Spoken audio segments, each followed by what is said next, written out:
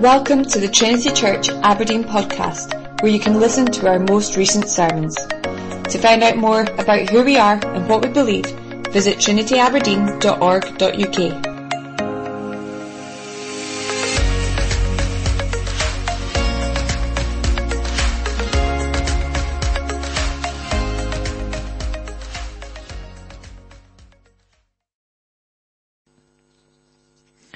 We're going to turn now to the reading of God's Word. Our reading this morning is from Revelation 2, Revelation chapter 2, verses 8 to 11. So if you have your Bible, do turn to that. It will also appear on the screen. We're carrying on our series in Revelation, and this is the second of 7 letters that Jesus writes to his churches. So Revelation chapter 2. Starting at verse 8. And to the angel of the church in Smyrna write, the words of the first and the last who died and came to life.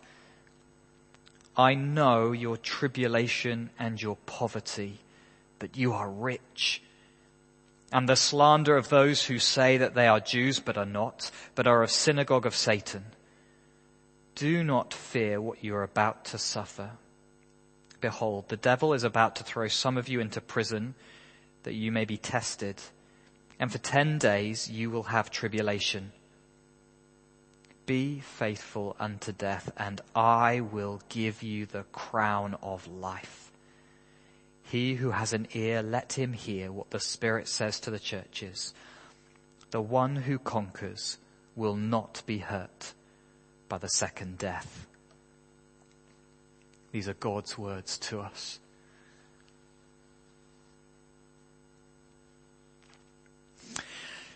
Now, when was the last time you did something really hard and you kept going at it? I don't know, perhaps it was trying to learn a new skill, like playing an instrument or learning a language.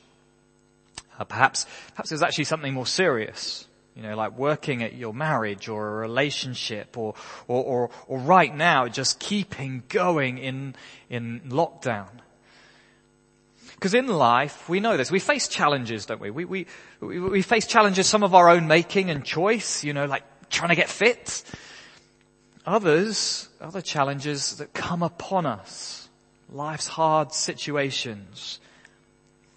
And in those challenges, we know there are 2 routes, don't we? One is up the mountain to the summit, the other back down again.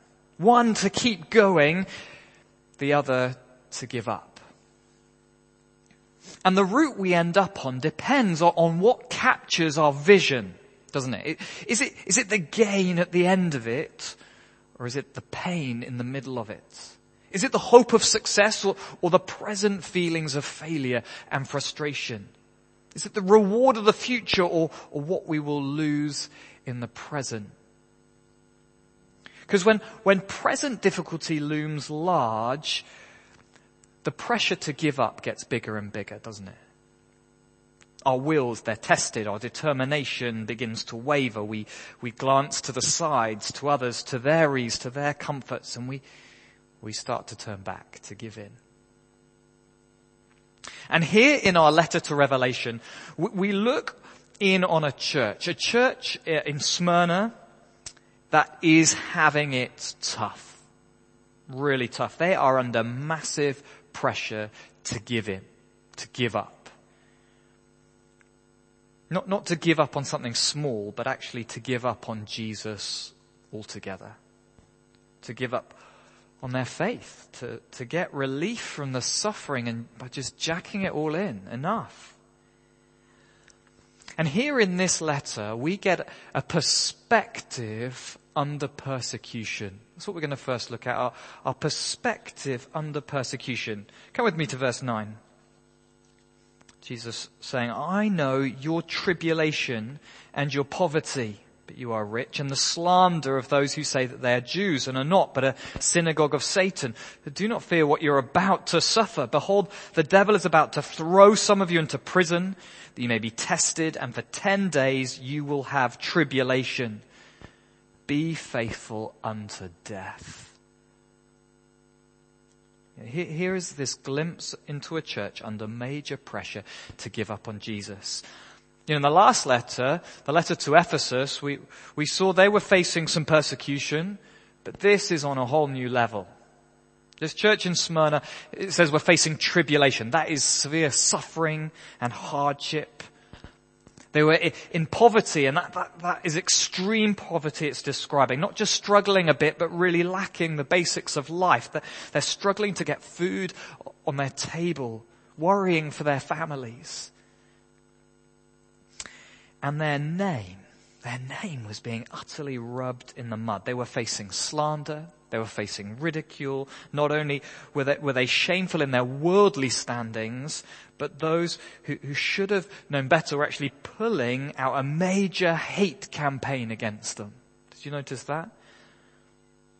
Now, why I say they should have known better is this hate campaign was coming from a group of ethnically Jewish people who had known persecution themselves, people who had the words of God. Now, this phrase, synagogue of Satan, especially in our post-Holocaust world, is very stark, isn't it? When you heard it, perhaps you kind of recoiled at it. But Jesus is showing us it's not our ethnic heritage that actually matters in the long run. It's our relationship to Him that matters. Yes, they may have called themselves Jews, but true Jews who believed in the promises of God, like the disciples, like the early church, well, they've turned to Jesus. Remember, John was a Jew. Jesus was a Jew. But this group have become the workers of Satan, the accuser. Whatever their ethnic background may be, they've turned against Jesus and His church. And so for this church in Smyrna, life was about to get a whole lot harder. They were about to be imprisoned and even face death itself. Not only would normal life be hard, it would be made virtually impossible. They'd face the dark cell, the pressure to renounce, and then death itself. Just imagine their perspective under persecution. What could they see? It's probably their weakness and the persecutor's power. Because they could do nothing about it. That they couldn't stop it. They were utterly powerless in the face of wealth, in the face of influence, and in the face of might. And so imagine the fear of those believers. Any knock at the door. Is it the authorities? Is this our time? Boy, would it have been easier to just renounce Jesus. Fall in line with the world. Life would be so much easier. And if you're tempted to think, well, that was just then. That is so distant from what's going on today and the church now. Then know that over 4,000 Christians were killed for their faith last year. Just last year. Open Doors, a charity that works with the persecuted church, estimate that 260 million Christians are facing serious persecution across our world. In Afghanistan, if you become a Christian and your family find out, they may try to kill you to save shame on the wider family and honor killing. In North Korea, you'll face imprisonment, labor camps, or possibly execution. In India, Christian shops and services are boycotted by communities, forcing Christians into abject poverty, forgotten by their families, rejected by their communities. This is real. That the pressure to not risk it for these people today must be immense. To throw in the towel, reject Jesus, because these are terrifying realities, aren't they? Under persecution, we're tempted only to see perhaps what we're going to lose, only see what's taken from us. Because it feels like persecution strikes at what it means to be human. It means our means of surviving, our community, and even our life itself. And closer to home, our brothers and sisters in Larbert have faced a hate campaign, slandering and ridicule by their local community. Elsewhere, a counsellor lost her job for objecting to a pride grant. A street preacher was arrested in Southgate, London, then deposited miles away from home for public disturbance. Christians face increasing pressure in our society. They face it to stay quiet. That's the main thing, to keep their mouths shut. If you disagree with the world, you can't speak. You know, social media, we know this, is used to hunt out the dissenters. The church is increasingly under pressure to toe the line and give up on Christ and his word. Perhaps for you, you have faced similar pressures. You know, at school, you know, any mention of God leads to smirks and name-calling centered on you. On the school mum's WhatsApp, religion is laughed at, or perhaps disbelief is so strong at any Christian view, you fear complete rejection if you say anything different. Perhaps at work it's similar, or among your family or uni mates. And our perspective, it gets narrow, doesn't it? We feel alone in this. Under persecution, it can feel like we're the only ones. We can fear losing our jobs, our reputation, and our community. This lockdown may have decreased it face to face, but I'm sure it's increased online with the anonymity social media can give.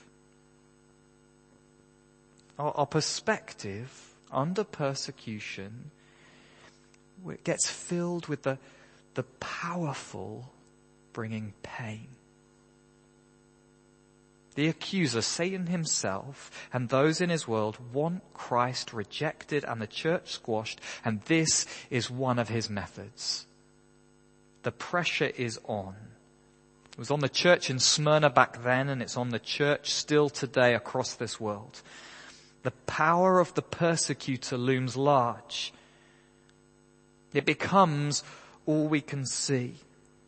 The perspective under persecution. And although perhaps this isn't your experience right now, perhaps those you know are actually quite accepting of your faith. Praise God. Well, I wonder if this scripture for us today is to alert us to the plight of our brothers and sisters, and even perhaps to prepare us for the future. Because in this letter, Jesus Christ wants to give us a different view. Rather than the perspective under persecution, he gives us the view of victory. The view of victory. In this short letter, Jesus opens up to us a different view. A view that holds his resurrection life large. See how he starts his letter in verse 8. And to the angel of the church in Smyrna write, the words of the first and the last who died and came to life. Right up front and center, Jesus was dead and came to life. He is the first and the last. And that tips our view of persecution completely upside down. Because firstly, Jesus' resurrection means that the poor are rich. The poor are rich. Notice how Jesus describes this church in verse 9. I know your tribulation and your poverty, but you are rich. But you are rich. Now, how can he say that? In their abject poverty, how can he say that? Why? Because they are somehow, by his Spirit, experiencing his resurrection life. Followers of Jesus, may we know we have an incredible blessing of knowing him. Knowing Jesus Christ, the eternal Son of God, as our Savior. Of coming to God as our Father. Of having the Holy Spirit in our hearts. Even though weak on the outside, we are rich on the inside. The Apostle Paul, who felt this tension so much during his ministry, put it like this in 2 Corinthians. Though our outer nature is wasting away, our inner nature is being renewed day by day. Christ's life brings wealth even though we may be poor.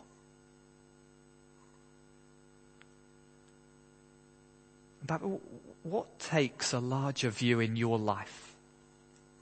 Is it the state of your bank account? Or is it your spiritual treasures? When our jobs seem precarious because of our faith, what looms larger in our view? Is it the postcode of our property or our title deeds in heaven? His life means the poor are rich. Secondly, his life means that the persecutor is actually limited. The persecutor is limited. As we've seen, the power seems to sit squarely in the hands of the persecutor. They call the shots. They can slander and get away with it. They can call in the authorities and put a church on trial. But just notice in Revelation 2 verse 10, a little detail. Okay, I'll read it again. Do not fear what you're about to suffer. Behold, the devil is about to throw some of you into prison that you may be tested, and for 10 days you will have tribulation. Did you hear how long it's going to last? 10 days. Now, in Revelation, remember, numbers may not be literal numbers. There's 10 days. What it does show is it shows us the suffering is only for a limited time. It will not go on forever, Jesus is promising. It's only 10 days. Persecution, Jesus is saying, will come to an end. Now, for some of them, that will mean they will be released from prison. And perhaps the church would face a time of peace. For some, it would end actually with their death. That suffering will come to an end as they die. The suffering will not last forever. And even when the persecutor looks like he holds the keys of power, Jesus Christ has determined it will not last forever. He has determined it will come to an end. And the same is true of whatever we are facing. In Jesus' sovereign hand, he doesn't let it go on forever. Either he brings it to an end in our lifetime, or he brings us to himself in death, or he will return again as the risen Lord to bring it finally to an end. An old minister who faced much physical pain during his lifetime wrote these extraordinary words. Every pain borne is one less pain to bear. Every pain borne is one less pain to bear. How do we know? Because Jesus' resurrection life, his victory, it limits the persecutor.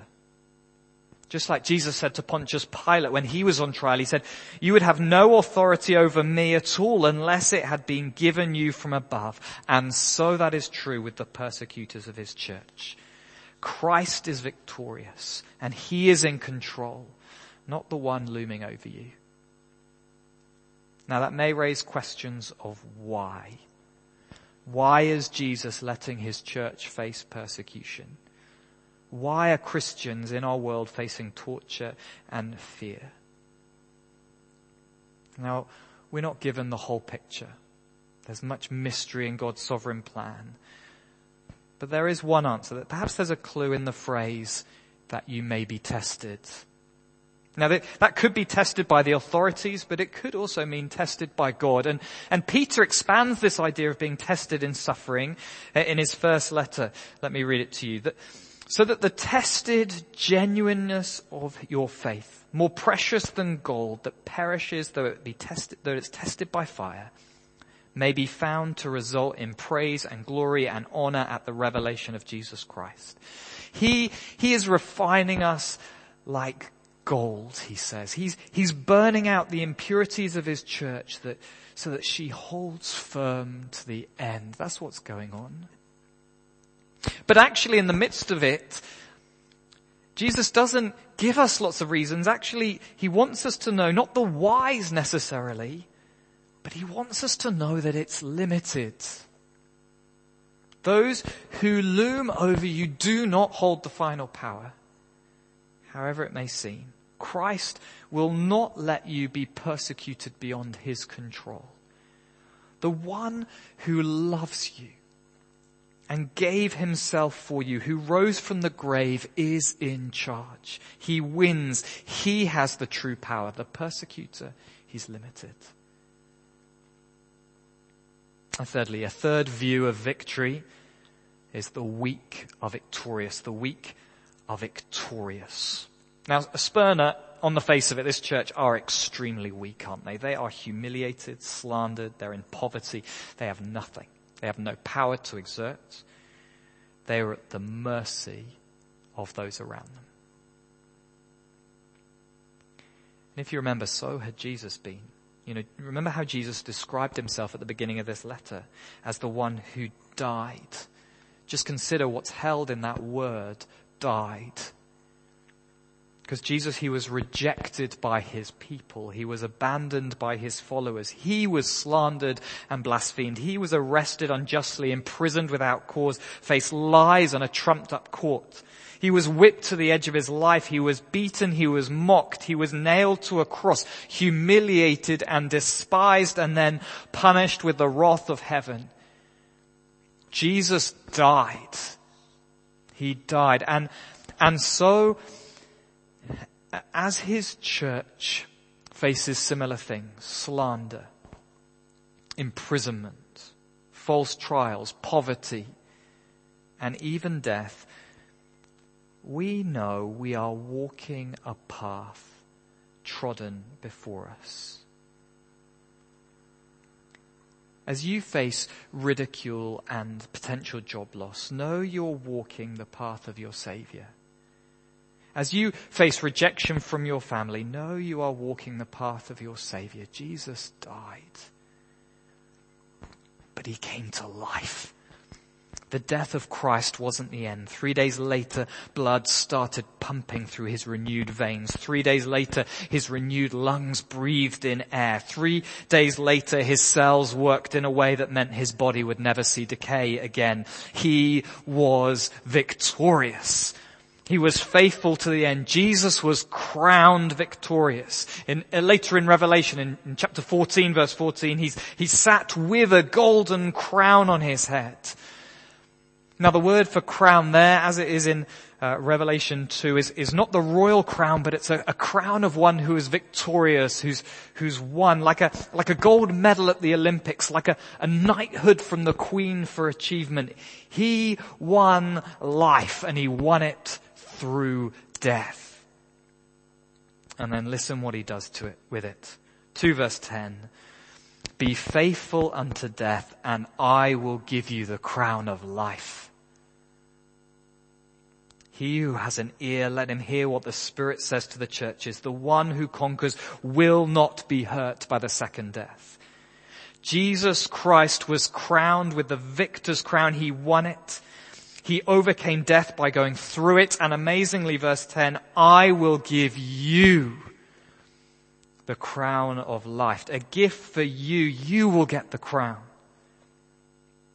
What is that victor's crown? It's life. It's eternal life. Life that doesn't end. Life that doesn't decay. There's no second death for you.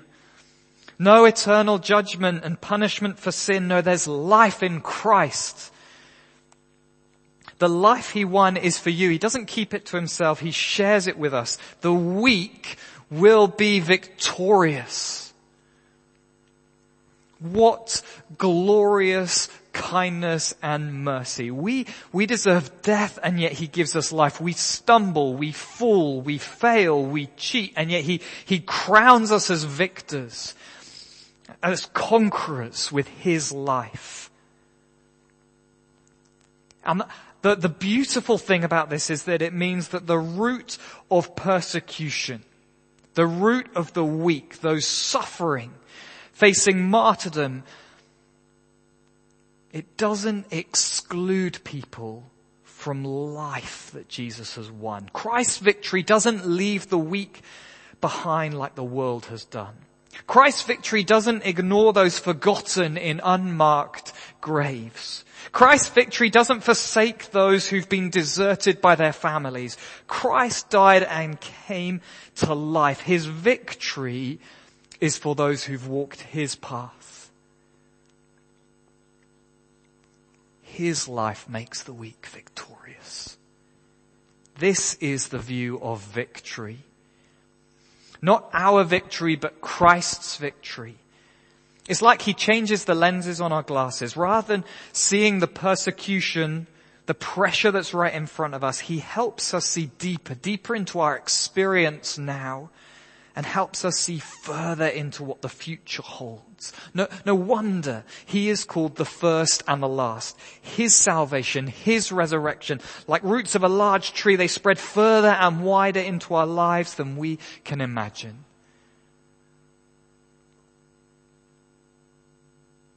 And so, because Jesus is alive, because of the victory he's won, what does he say to us? He says, we don't need to be fearful, but we can be faithful.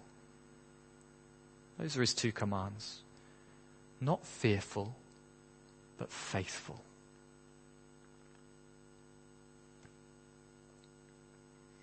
In what ways does Christ need to alter your sight this morning so that you don't fear what's in front of you, but you can keep going?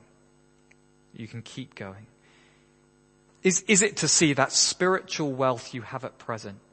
To know the sweetness of knowing his love, or the power of his Spirit in your heart, or the embrace of his Father as you take slowly your next step forward and keeping going? Or is it to reassure you that what you are facing isn't forever? To encourage you that Christ will bring it to end, and more than that, to crown you with the victory of his life forevermore. There's certain hope. But for some of us, we aren't facing the pressure some of our brothers and sisters are at the moment. And for you, this word is to fuel your prayers for them, to fuel your heart's outpouring in interceding for them. And perhaps this word is also for you to get you ready, to train your sight now, to help us see and to prepare our hearts. Because even in the ordinary, even in the mundane of lockdown life, how large is your view of Christ's victory? To finish, I want to leave us with a famous story of someone who may well have been in this congregation of Smyrna when this letter was first read out. His name is Polycarp. Polycarp was born in 69 AD, and later he became the Bishop of Smyrna. Irenaeus tells us that Polycarp actually learned from John himself in person, perhaps before John was ended up on Patmos. But in AD 155, Polycarp was arrested. He was brought to trial, and he was called to renounce Jesus. He was threatened with a horrific death. Renounce Jesus, he was told. Renounce him as Lord and call Caesar Lord. And it's recorded that Polycarp said the following: 86 years I have served him, and he has done me no wrong. He goes on, how then can I blaspheme my King and Saviour? You threaten me with a fire that burns for a season, and after a little while is quenched. But you are ignorant of the fire of everlasting punishment that is prepared for the wicked. And so he was burnt at the stake for his faith. Smyrna was facing exactly what Jesus said it would. But those words of his, those words tell of a man who did not fear, but was faithful even to death. He knew Christ's love. He knew what Christ had won for him. He had a view of victory. Now, we don't face what Polycarp did, do we? Many of us. But we see how deep Christ's work can go in us to deal with our fears and steady our faith, to bring courage and steadfastness. And so we pray. We pray, do your work in us, Lord Jesus. Amen.